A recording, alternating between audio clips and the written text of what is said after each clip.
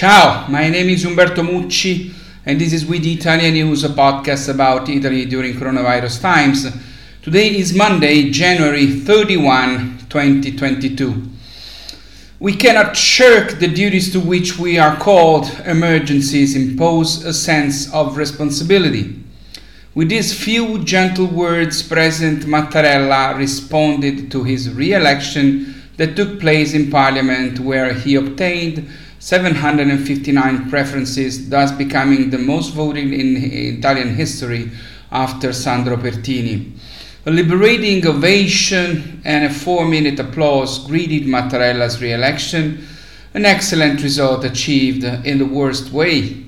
At the end of a quarrelsome, complicated and humiliating week for the Italian parties, they arrived at what was immediately the most natural outcome, which is both a victory for Italy and a defeat for its political class. I have to tell you that when I decided to dedicate the cover of the January issue of the With Italians magazine to President Mattarella, it was to thank him for the 7 years of his presidency, but there was also a bit of hope that Italy could still count on his wisdom and guidance. The President of the Republic and the head of the government, Draghi, are those who grant stability for our country. Their stay in the Quirinal and in the government, at least until the 2023 elections as far as Draghi is concerned, give Italy at least another 12 months of internal stability and international credibility. They are the two people who together had almost 2/3 of the votes expressed by you Italian Americans in our survey. They are a guarantee for Italy, but we should reflect on the fact that even if they are very popular, neither of them was actually directly voted by the Italian people, and that together they make 154 years. Just a few numbers about the situation of the contagion in Italy, where finally the curves are going down, and it seems that we are slowly headed towards the head of this fourth wave of COVID. The RT index, which establishes the level of transmissibility of contagion in Italy today, is equal to 0.97, down from the 1.31 last week. When the index falls below 1, as now, it means that we are below the epidemic threshold. Over the past 7 days, with regard of the new positive cases, we averaged a percentage change of minus 14.5% compared with the previous 7 days. In the same period, the average change in the number of patients admitted to ordinary COVID wards was minus 0.1% and minus 5.5% in the intensive care units. On average, in the last 7 days, we had 375 deaths a day, with a variation of plus 8.6% compared to the previous 7 days.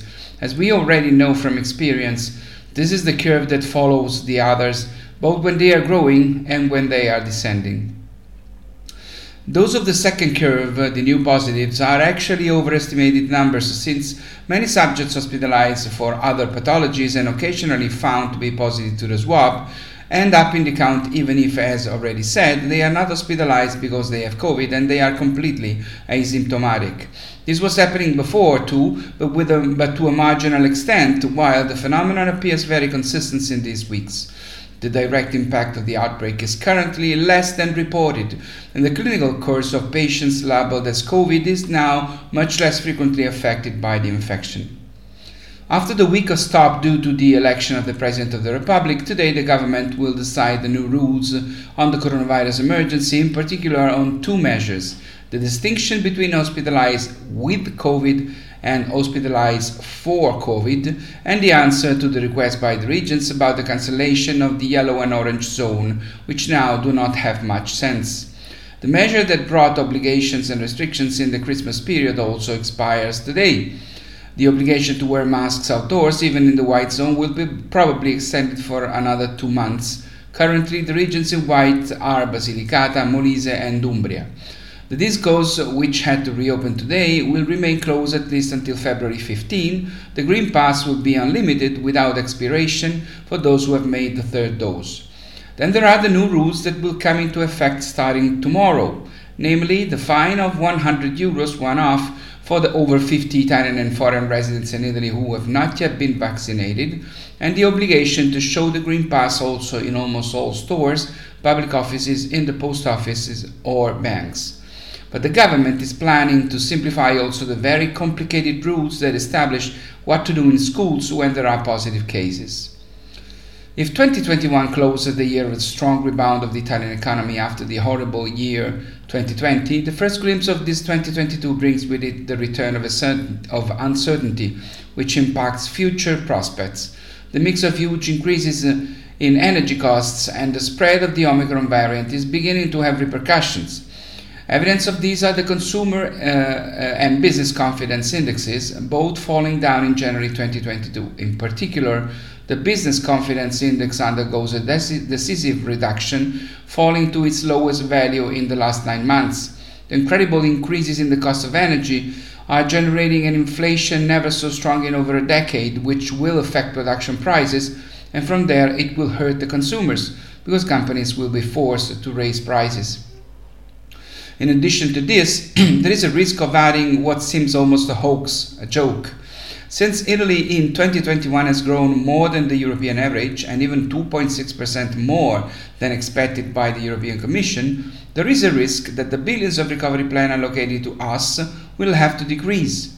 The reason is that 70% of the sums allocated to Italy are definitive, while the remaining 30%, or around 60 billion, can be reshaped according to the rules and the performance of the various economies.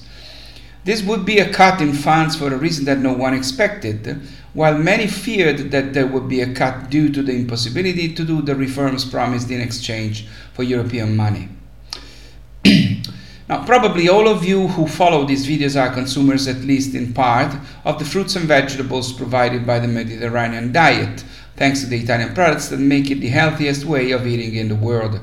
A study just published shows that, contrary to those who think that Italians eat only pasta and pizza, Italians are actually first in Europe for fruit consumption, with an expenditure of 512 euros per year.